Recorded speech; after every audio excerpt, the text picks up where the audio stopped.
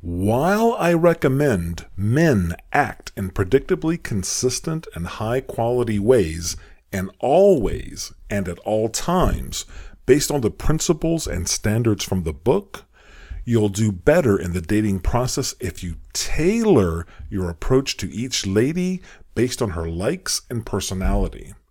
Now, that is a wide-ranging topic, but today I want to dig into one specific area you will certainly encounter, dealing with and taking care of more introverted women. We'll get into what I mean by that after a quick word from our sponsor, me.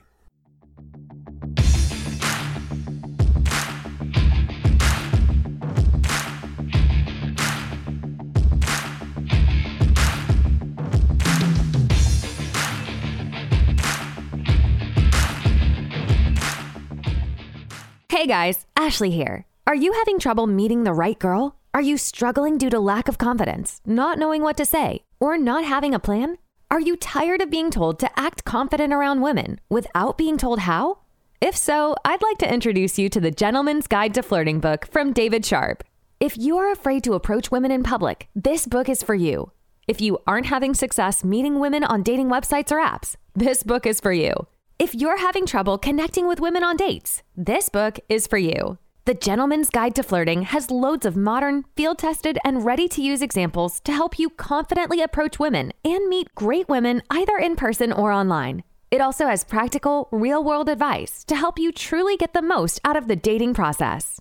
And it has thoughtful, practical advice for cultivating and sustaining your relationships for the long term. It's got it all, and you're going to love it.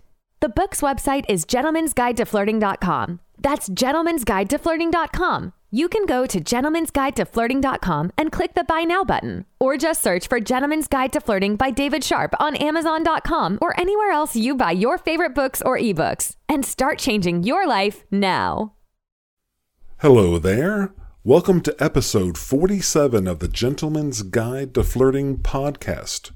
I am David, author of the book of the same name, Gentleman's Guide to Flirting, available on Amazon.com and everywhere else you find your favorite books or ebooks worldwide. If you've been following the podcast for a while, it might seem like I suggest treating all women exactly the same way, when the truth is, I think the opposite works better. You need to consider her personality to make sure you are taking care of her and treating each lady right. And you need to do this, and I mean adjusting your approach to her from the very beginning as you learn more and more about her over time. You are a leader, and sometimes it is easy to overlook or forget to tune your approach properly. So why all the tuning on your side? Well, she might agree a lot or say yes to all of your suggestions about where to go on dates and what to do because she doesn't want to risk disappointing you, or she knows she wants to be with you and she is afraid she will kind of mess up her chances by saying no, or she is just a good person at her core who is trying to go with the flow just to get along with you. But you, being the man that you are, that leader, that person full of empathy who takes care of people around you, you want to make sure she is happy and you aren't putting her in bad or unpleasant situations. And today we are specifically talking about introverts. But before we get into that, what does being introverted or extroverted actually mean? Let's start with extroverted, just for the sake of completeness, then we'll get into introversion. I'm taking this definition from Wikipedia. I simplified it a bit, but here we go. Extroverts tend to enjoy human interactions and to be enthusiastic, talkative, assertive, and gregarious. Extroverts are energized and thrive off being around other people.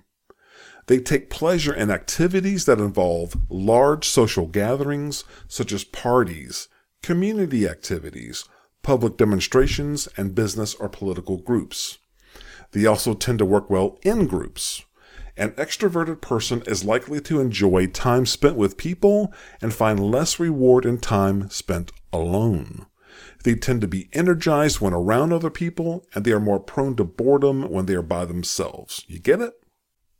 Okay, what about introversion, our topic today?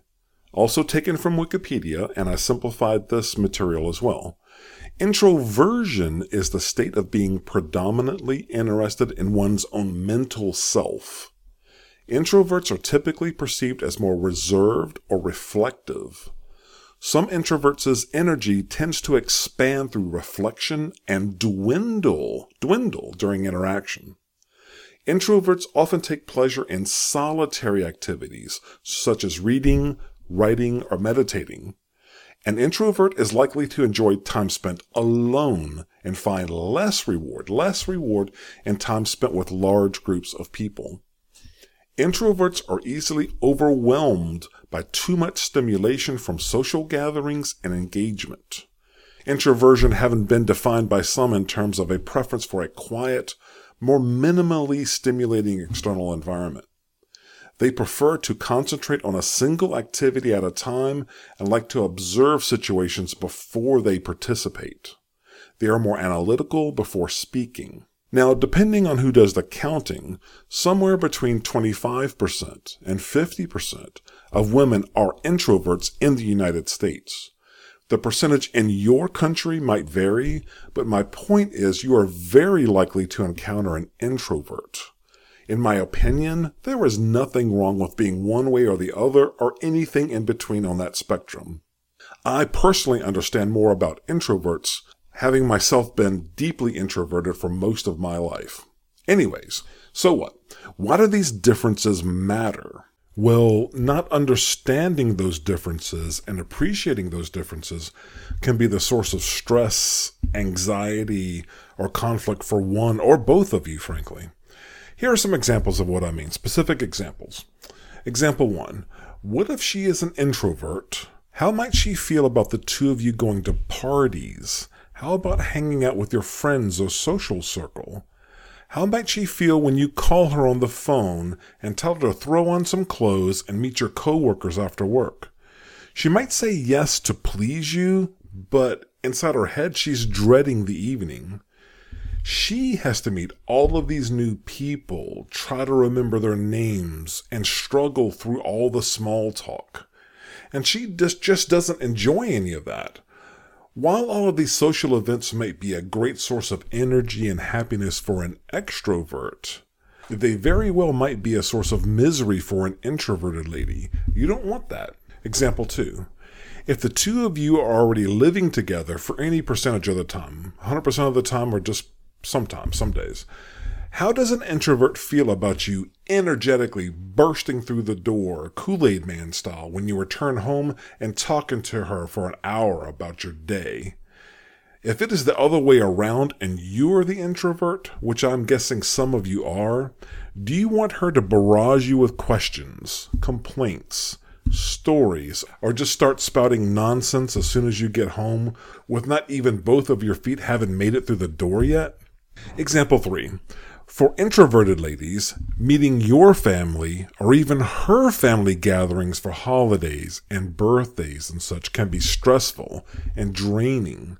She may not be able to sustain more than just a few minutes of that level of energy, and you need to keep an eye on her to make sure she can take a break if you are in a social situation that is stressing her out.